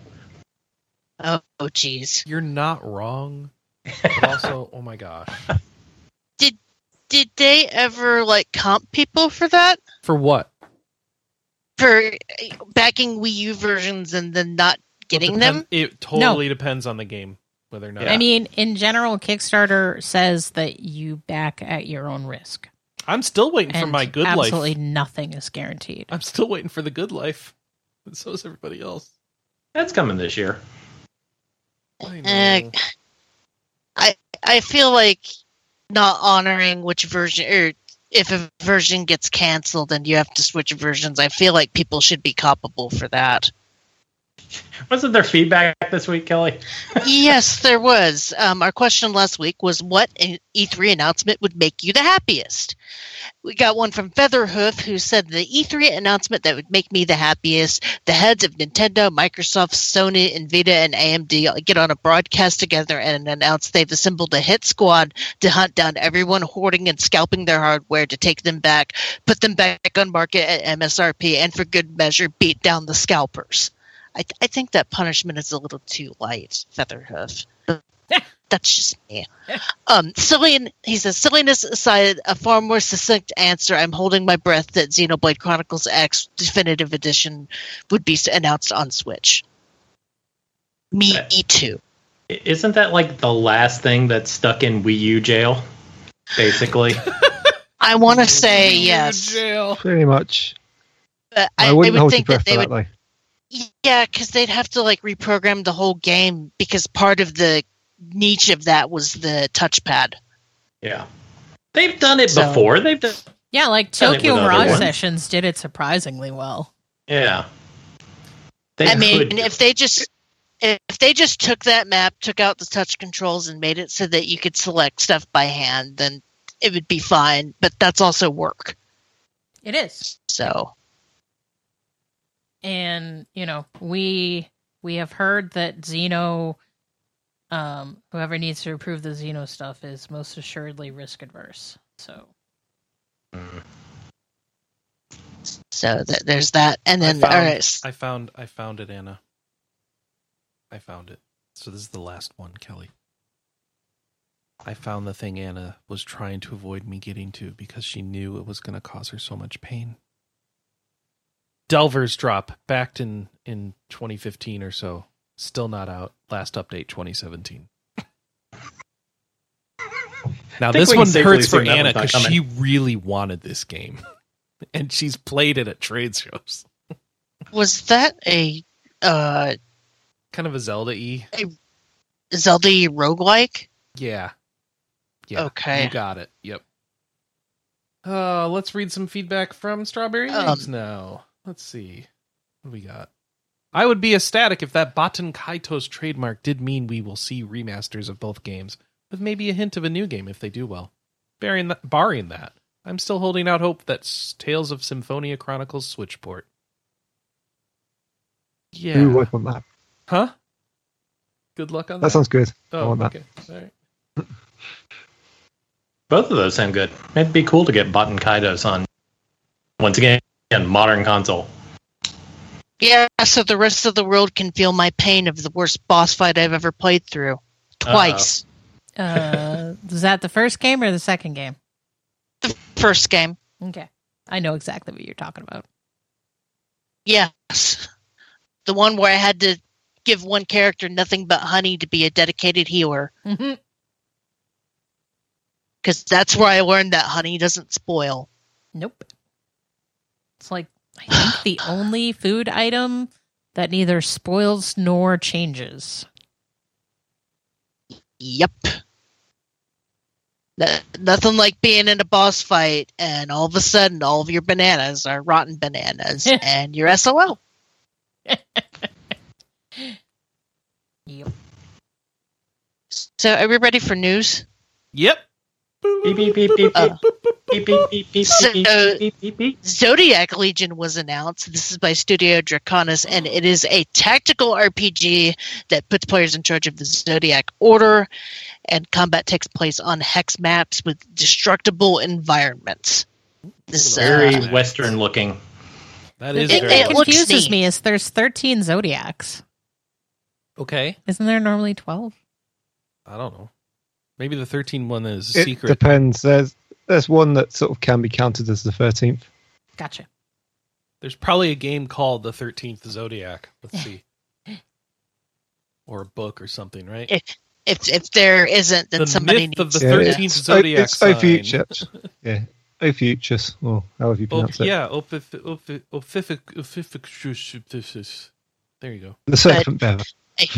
A demo for the game is set to release on PC in October 2021, and the game is going to be kickstarted in January of 2022. So Look Chris forward can, to be disappointed in 2027. yes, indeed. We also got an announcement from NIS for a new game called Monarch with the debut trailer. This is by publisher Furyu and developer Lancars, and this is a tactical RPG. Oh, Anne, are you interested in this? Potentially. But it's I like, mean, it looks like Zodiac. I feel like is this SMT vibes, you know? Yeah. So this is the Strange people that did SMT If. It's a Oh. mixture. I think most of them did it's mostly the original Shin Megami Tensei and 2. I think is the most common one.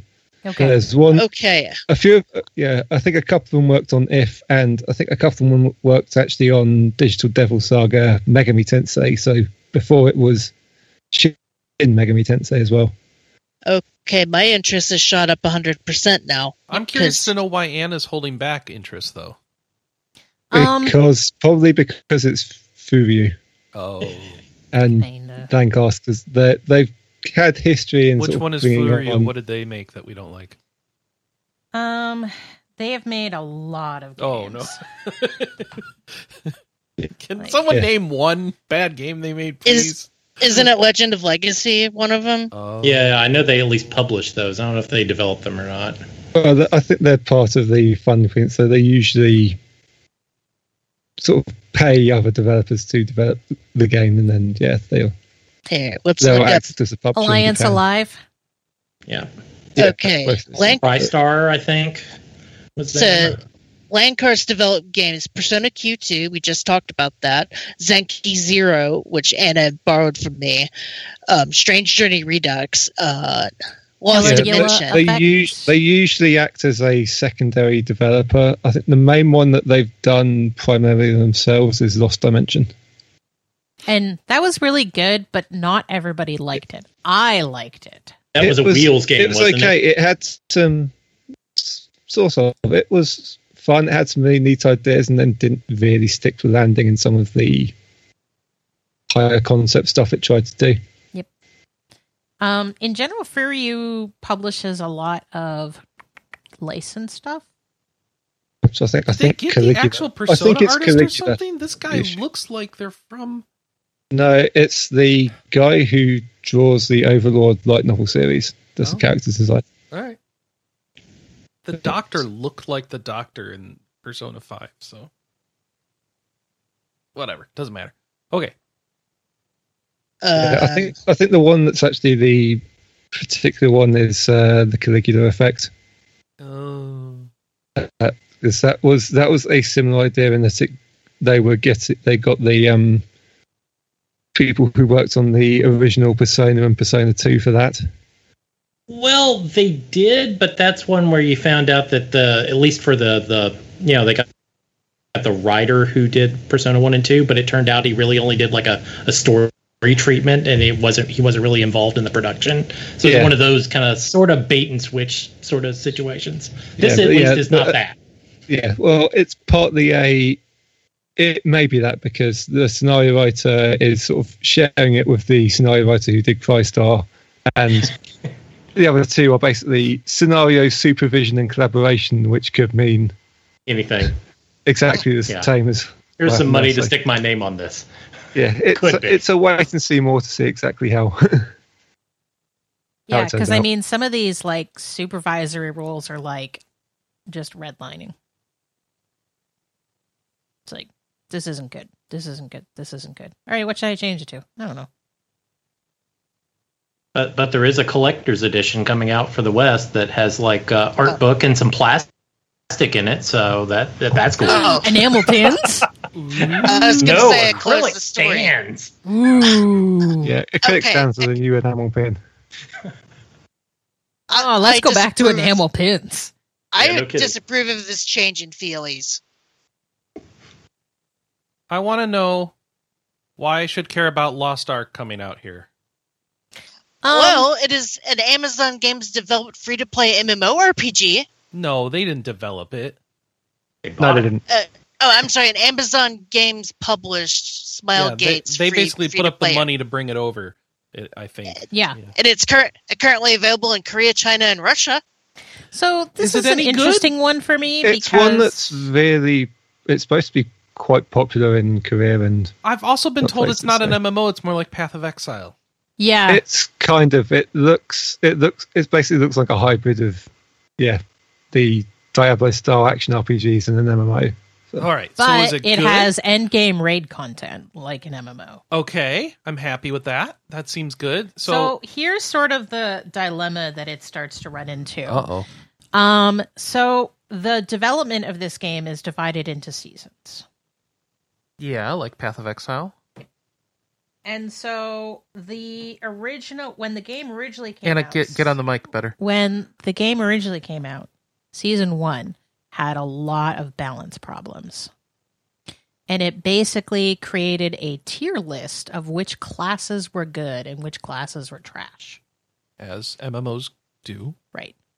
And so, even though the classes have all been rebalanced and they're all more or less equally playable and equally viable, in end game rating, everybody still uses the season 1 relative chart. Okay. And so Well, you know why that is. Because you're talking to people who speak English, and no one's retranslated anything since then, I bet. well, but I mean, this is true even in Korea and Russia. Oh, well, then I don't know Where, what's like, going on with that. That people- seems weird. People are playing the Korean version because it's the one that's, I guess, most open to people that don't read a different language. Okay. And so the dilemma that people are running into is it's like, you remember how for a long time no one wanted hunters and raids and WoW because everybody who played hunter was an idiot? Well, Hey, they also rolled on all the weapons for other classes. was Right. the bigger And so issue. you take the everything is mage. Hunter loot. Uh-huh. And it turns out the mage is an idiot. Mm-hmm. Well, same sort of problem you run into in endgame rating in. This is such a, I don't know, and I'm not buying it. Like, I feel like that's FUD, you know? Okay. Well, the sort of dilemma with Lost Ark is it's great until you hit max level. But like, if that's the only issue, I feel like that's not necessarily going to persist on a brand new NA version that's going to have its own new websites devoted to coming up with new tier lists, you know? Sure. Like, And- that's a big thing with US, and I don't know if other countries do this too, but like, have you looked at Diablo 3 or Path of Exile? Every month or every new season, it's like the YouTubers' jobs to come up with new tier lists. And then everyone follows them. So Right. I feel like we Hey. might have that covered. Okay. I was trying to look up tier lists for Persona Q the other day just to see where it was at in the how much do Megaton fans like or dislike that series. So I feel that. Not even a class tier list, just straight up. Which game am I allowed to like the best list? r/well had a tier list for like which Warcraft cities smell the best. So people use that goodness. for anything. Which one was it, by the way? Silvermoon. Mm, Interesting. Silvermoon and Darnassus smelled great. Obviously, this was Yeah. pre-birding. no, I Punch, was going to so- say Darnassus probably smells real good right now, like a campfire. If you're into campfire smells, yeah. Yes. we're and cooked flesh. Oh well, we're smelling city, Undercity. yeah, no question. Must be all the cockroaches. Uh, It's not the indeed. undead, right? Yeah, no, it's definitely not that. It has to be the cockroaches. Speaking of cockroaches, a word that looks like cockroach, Koch Media, Oh, goodness. there's a transition, unveils Well done, Prime Kelly. Matter label and upcoming releases. So I guess I'm kind of confused. What's the difference between Koch Media and Prime Matter? They made a label. A lot of Koch publishers have labels. Koch Media rebranded. Koch Media is basically the parent company of a bunch of publishers, including Deep Silver, Milestone, and sort of all the developers under them. Okay. So Prime Matter is basically similar to Deep Silver in that it's just a publishing brand. All right. Yeah, I didn't really understand like if this is going to be focused on anything or it's just like a new label. Like, No, because they I showed don't know. 13 different games and they ran the It's a gamut new in label. I terms mean, of it's Yeah. a new label, right? So genres. So stuff they did. I guess they didn't want to shove it under Deep Silver, or they need more people. But they're not. Maybe they're in different studios, so these people work together differently. I maybe don't it's a know, weird you know? tax dodge. Who the heck knows? It's business, but Yeah. these labels do happen a lot in a lot of industries. So yeah, it's happening. Yeah, here too. it's a lot of these are sort of new studios that they've recently sort of purchased or sort of brought underneath them. So I think it's sort of a bit of a collection of all their recent acquisitions more than anything else. well, and some There of you go. these I'm kind of confused about because they were showing King's Bounty 2, but that's a 1C game. 1C Yeah, has enough muscle well- to publish their own games. Yeah, Koch owns 1C Entertainment now, Oh god. and it was Okay. and King's Bounty 2 was previously being published by Deep Silver, Gotcha. or there was an agreement between Deep Silver and 1C. Okay. So now they've shuffled it around. So for whatever reason, they feel like these people should manage these games, and these people are under this label name, and these people should manage these games, and these people are these people names or label names. And what did we learn? Does anything new revealed in all of this announcement of what's Prime Matter? The Last Oricru The last is a new Oricru. announcement. The last Oricru.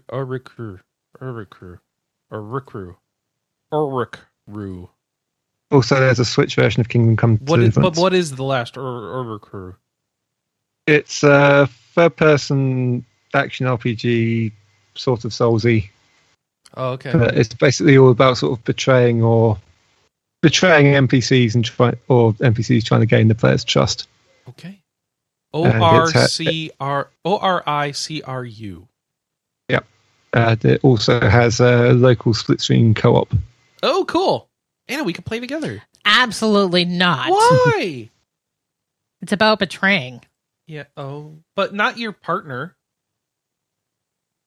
It's not about betraying you. Hang on. Okay, Okay, I know. Push my I know what doubt we'll do. button. I know what we'll do. We'll play It Takes Two first, and then we can play this, because then you'll trust me again. Then I can betray you, and it'll feel a lot better. Thanks. Chris. Oh shit! I said the quiet part out loud. Well, do you want an exciting announcement? I'm excited for this. Yes. Josh is excited for this. I'm Well, we excited. didn't even Okay, go the- through all the games, but all Well, right. nobody cares. We got better announcements. It's all stuff that's already is been the announced, and hottest we saw thing. maybe Yeah. some new trailers. That was Yeah, announced if- at Summer Games you- Fest. is Yeah, this I'm gonna next say if story. you wanted to go through it, you should have labeled it hot, but you didn't. Yeah. So SNK and .emo announced Metal Slug Tactics. It's a a tactical TRPG spin-off. inside of the Metal Slug series. And And it looks awesome. God, it looks amazing. I love the visual aesthetics. I love that it's going to be a new TRPG. Like, oh man, it looks great. It kind of. Are they invoking XCOM? Sorry, I didn't mean to cut you off. No. I mean, like, I don't know. Like, for whatever reason, on the graphics side, I got like Advance War vibes. Yeah, I'm But, getting like, Advance Wars Wargroove more than XCOM. Yeah. I meant the tactical side of things. I don't know if it was more XCOM because it's fixed characters and line of sight kind of stuff. It looked like it had that. I couldn't tell if there was any like like hiding behind the environment or that kind of stuff or not. But it's just a minute long teaser trailer that kind of just introduces it. But it looks fantastic. I can't wait. Yeah. It looks so good. Yeah, I hope they have those animated cutscenes in the game itself because those look gorgeous. Oh, they do look great. Metal Slug is that series that I like watching people speedrun it, even though I have no interest in playing it myself. Yeah. I've never played a Metal Slug game, but I am super stoked for this. Same. I've played a couple of them. They're not bad for, run and gun Contra clones. They're more funny than anything. Yeah. And hey, I like it when these developers, or well, I should say these publishers who have these long dormant series, like, hey, let's take them out of the freezer and actually do something with them. Mm-hmm. Yeah, I'm excited to see that.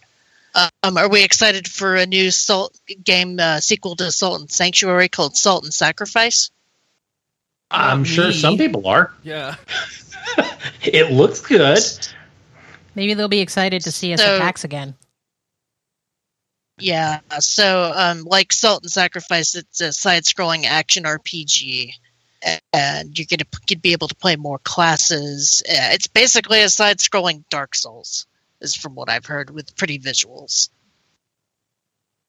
There you go. That's true. It does. Clearly, nobody's interested. It looks like Vanillaware. It's not for us. It doesn't look like Vanillaware. It's not high frame rate enough. Disagree, but moving on. Vanilleware's But pretty... yeah, going to actual Dark Souls, sort of. Oh my gosh! The Megaton of the Summer Games Jam. Elden Ring exists, and it's coming out next year. It has a release date. It's not January 22nd, 2022. Jason Schreier already put out an article saying it's going to be pushed back. So this is an action RPG made by the Dark Souls creator, Hidetaka Miyazaki, and George R.R. Martin of Game of Thrones or Song of Ice and Fire fame. So he wrote the story, and yeah. We don't really know what role he took. No, his name is attached to it.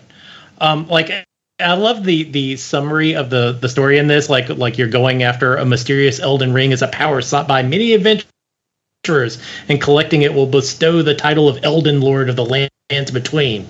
So, like, basically everyone is looking for one ring that can rule everything. So, we're... like, they needed George R.R. Martin to come up with this, and then steal Lord of the Rings basic idea? Okay, sure.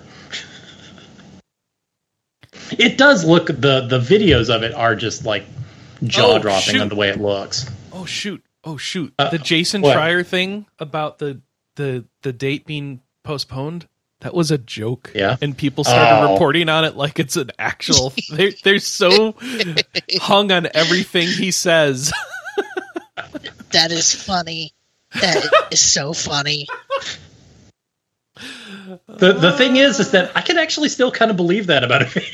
Yes. I've been hearing people say it's going to be being delayed. But I don't know where it's coming from anymore. Because I have no faith that this is actually going to land in January. There's just so many games that are being pushed back right now that, I can't foresee this sticking the landing. May 3rd. Yeah. I don't know.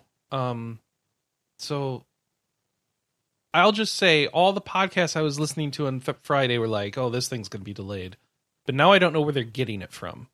Because if the Jason Schreier thing was a joke, we need a new source. So either way, if you haven't done this before with the big video game thing that you've been anticipating before it comes out, just know that the real big ones do tend to get pushed back. So don't schedule your vacation until you know for sure. Okay, that's all. I mean, I personally am not that excited, but I have friends that are huge Soulsborne fans that are over the moon over this. So I'm happy for them. They gave us a date. That means we're getting pretty close, usually. So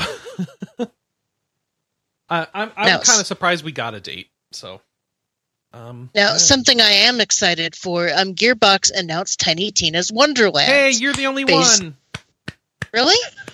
No, might be. No. Barely anything I was listening to, and definitely not me. Actually, I take it back. Tiny Tina's Bunkers and Badasses DLC for Borderlands 2 is kind of the only thing Borderlands 2 I like. So There is a chance this might actually be good, in my opinion. Can you make her be quiet? Nope. But it's okay because it's fine in the context of the previous DLC. So it's probably going to be okay here too. We went somewhere to visit family. Uh-oh. And at night you were playing Borderlands. Yep. And there was a Oh, that wasn't Tiny Tina. That was Torg's grandmother. Yes. And I just rolled over in bed and is like, "Can you shut her up?" Quiet. Well, the main reason why I'm excited about it is because I'm very into Dungeons and Dragons right now. So getting a standalone version of that DLC, I want so bad. And it's going to have famous voice actors from Will Arnett, or rather voice work from Will Arnett, Wanda Sykes, Andy Samberg, and Ashley Birch. Ashley Birch is the voice of Tiny Tina. She's in other shows though. Like the one I know her from in person, at least, is Mythic Quest in person. Live action is what I mean to say. And I was looking at her like, that's the Mythic Quest lady, isn't it, Anna? Yeah. So I didn't know that she was Tiny Tina. I just wish she had better writing to work with. Hey, but the Butt Stallion is coming back. Princess Butt Stallion. Yes, Butt Stallion's a lady. Get over it. All right. I'm excited. That's just me. Butt Stallion. The worst joke in Borderlands 2 persists forever. So, Kelly, during this busy time of E3 with all this stuff dropping, Sega is asking like the really important questions right now. Have you seen this, Kelly? Not yet. Oh, I saw you talk about it, but I haven't looked at it yet. Is this the $100 Yakuza backpack? $150 Yakuza back. It's a whole style series of like watches and jackets and shoes, so you can look Yakuza style. It doesn't even Which look you don't Yakuza actually style. want to do? Yeah, no. I don't. Would you like the Kazuma Kiryu model watch for $198? Yeah. I will say the watches are cheaper than the Final Fantasy XIV Endwalker watches. That's true. This 'Cause I bag remember- looks decent. It's $148. Yeah. Where does he have a backpack in the game? Nowhere. Oh, It's okay. just, like styled after it. How? Styled after what, though? I don't It's, know. help me out it's with got this, fake because alligator skin on it. What is going on? Well, that is very Kiryu. Oh, is it? Okay. Yeah. Where does he have I alligator skin? Is shoes. Oh, it has all the logos from the stores and companies. Oh, does Uh-huh. it? Okay. Backpack. Look at this jacket. How much is this jacket? $300? Come on. How much is it? Oh God! Look at the 268. inside It's the riding of jacket. look at the inside of the Majima bag where it's got like him sticking up out of the. Well, I'm looking at these terrible, ugly shoes. Oh my gosh. Ugh. All right. Goro Majima, he has his own watch. All right. That looks... Ugh. I have to object. If they're not selling the Majima jacket, what are they even bothering for? You know? Oh, they got the Majima jacket. They got it on the back.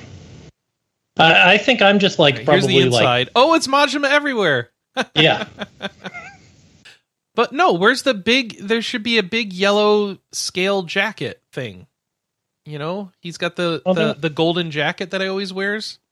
Yeah. Oh, they've got it on the inside. Oh. Yeah, It's an they went inside that print on the neck or way. something. No, not. If I'm spending $300 to look like Majima, You want to look like Majima. especially compared to these terrible shoes, both shoes are awful. They're so bad.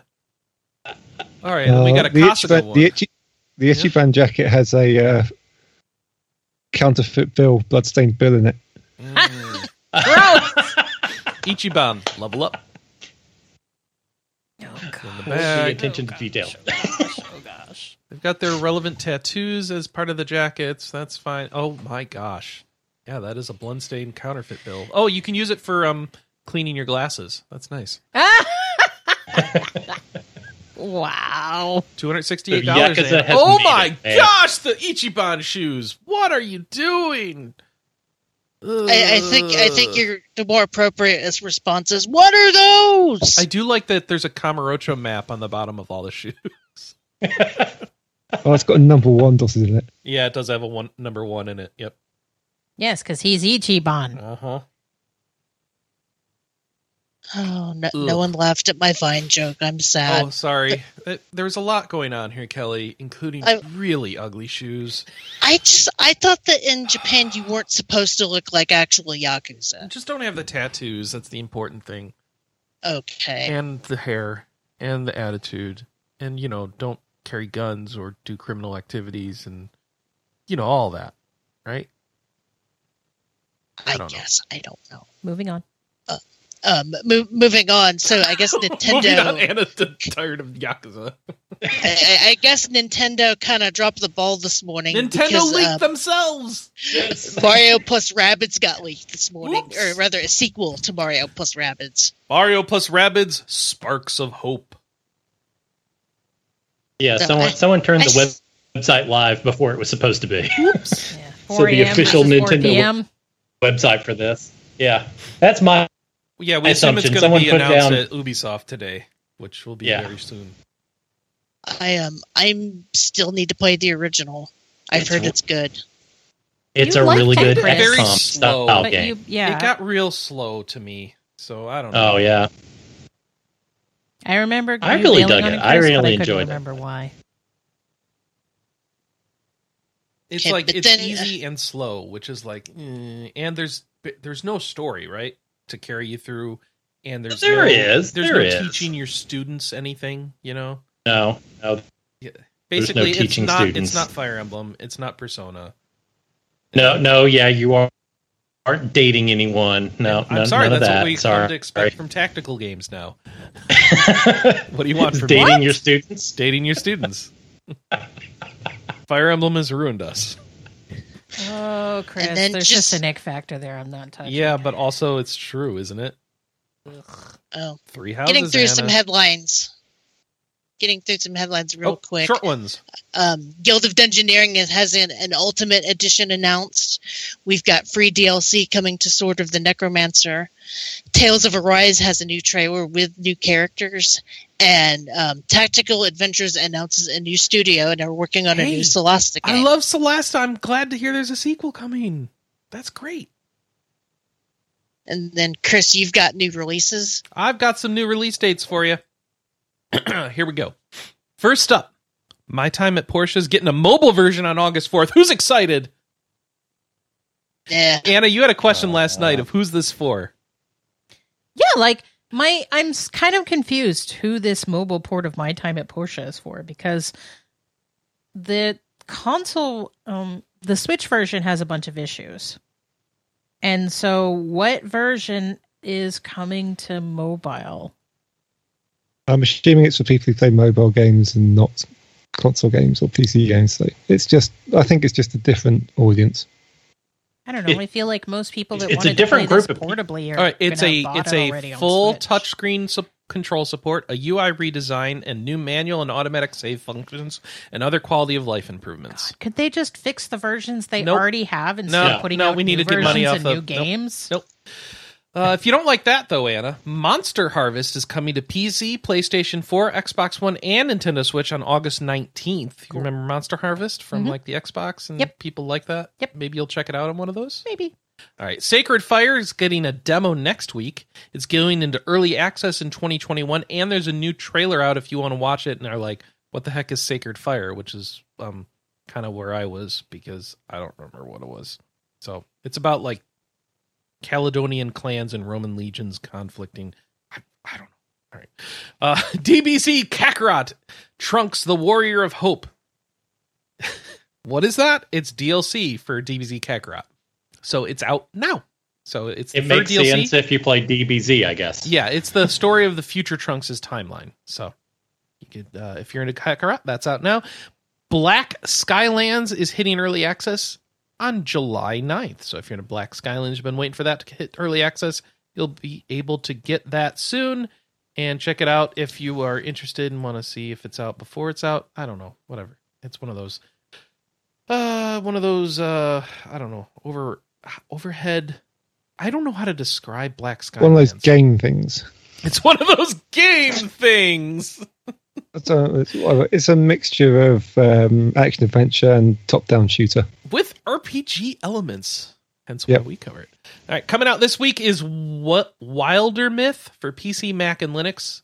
The Elder Scrolls Online, the enhanced versions, the PC, PS5, and Xbox One Series X ports, where they enhance those are out because they wanted to stagger it with the release of the expansion last week. Now the up-res ports are out, so if you play on console, go ahead and re-download and get the better version this week. Rogue Book is out for PC. And then we have a couple new early access things out this week. Lost Epic and Wizardry The 5 Ordeals. Wizardry The 5 Ordeals is actually coming to early access on June 18th. So later in this week, you'll be able to try that out on early access. Woo! That's what's coming out. What do people think about recent things? Do we have a review of any of this? No, I guess not. No, our only review for the week is Outriders. That's the Square Enix Destiny? Yeah, which I was surprised. I reviewed this. I accidentally closed the window. 3.5 out of 5 from Mr. Luis Mauricio. Yeah. All right. We also have some impressions of Pathfinder Wrath of the Righteous and Dungeons & Dragons Dark Alliance. Those two games are not out yet, so get a sense of what our previewers thought of it. Alex, I loved your thing in that it's a shame that it can't be 4 Drists. Oh, and Dark Alliance? Yeah. Yeah, you have to have different characters. You can't have 4 people controlling the same person. Because that's all anyone wants to be. What is Drit? Well, Dritz is amazing. That's why everybody wants to play as him. Isn't there a Hobbit companion of his? Can you be that guy? No, he just has like a panther as a companion. No, I mean like he knows a Hobbit. He knows Drizzt has side characters. Is like there. Yeah, the other ones. So. It's the dwarf, the barbarian, and Catti-brie. That's it. No, all right. Lame. There will be a 5th one released as DLC. Better be a Hobbit. I don't know who. I wonder if that 5th one is going to be Minsk and Boo. Ooh. Does Drizzt know Minsk and Boo? Is that canon? I don't know. So I'm not sure. I never read any of the books and all that stuff that all these characters came from. So, what else we got? Backlog in the year. We've got Paul's playthroughs for the month of May 2021, and we have lots of Sailor Moon. Lots of Sailor Moon. Okay. Yes. Good job, Sailor Moon. And then we have Adventure Corner, Spirit Lucky's Big Adventure. What? Oh, this is okay. Yeah. Why did somebody play this? Because he has a daughter. He has a daughter. Okay. I was going to be like, oh boy. This is a climbing fashion horse game, isn't it? Yep. So I played it with his daughter. All right. So see how that went and if it'll work for your kids. That's all I got for releases and editorials. What are you going to play this week, everybody? I might be attempting to... Well, I mean, I say finish.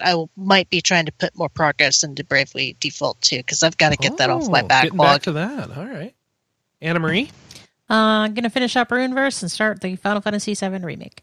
Good for you. I'll be continuing on in Elder Scrolls Online because I'm just having a lot of fun. Alex, what about you? Edge of Eternity and writing whatever announcement stuff comes up. Oh, just E3 in general. E3 right? Game. Yeah, probably. Yeah, well, there's not much to play at least because. Yeah. LOL ESA. Yeah. And then Josh, what about you? More FF7. FF7. 2 people in FF7 this week. All right. Join us, Chris. Join us. What's our question of the week for folks? Are we just want to hear what you like from E3? What's your favorite E3 announcement? Go for the easy one. Yeah, I mean, everybody else is doing that one, and I'm sure there's going to be something that's going to hopefully knock our socks off. All right. If you want to submit your answer to the question of the week, the easiest way is just post it in the show thread on the website, but you can also email us at podcast@rpgamer.com or send us a voicemail at 608-729-4098 or a text message. And we'll read it right here on the show. If you'd like to catch that show live, it's Saturdays at noon Easterns on twitch.tv/rpgamer. Until then, stay tuned to RP Gamer for all the recaps of the E3 announcements that are relevant to people who like RPGs and RPG-adjacent games. And we'll see you next week. Time for us to all go get ready for Ubisoft, right? Who's excited? Yeah, okay. Is anybody excited for E3? Call me on Tuesday when Nintendo announces stuff. This is depressing. No one has excitement. Also, when's Squeenix's presentation? It's tomorrow, right? Yeah, it's tomorrow. Yep. All right, well, stay tuned for that. E3's going live right now, going live all weekend, going live through Tuesday. So we'll see you next week, and hopefully you have some cool, exciting announcements to talk about. Bye, everybody. Bye-bye. Bye-bye. Bye.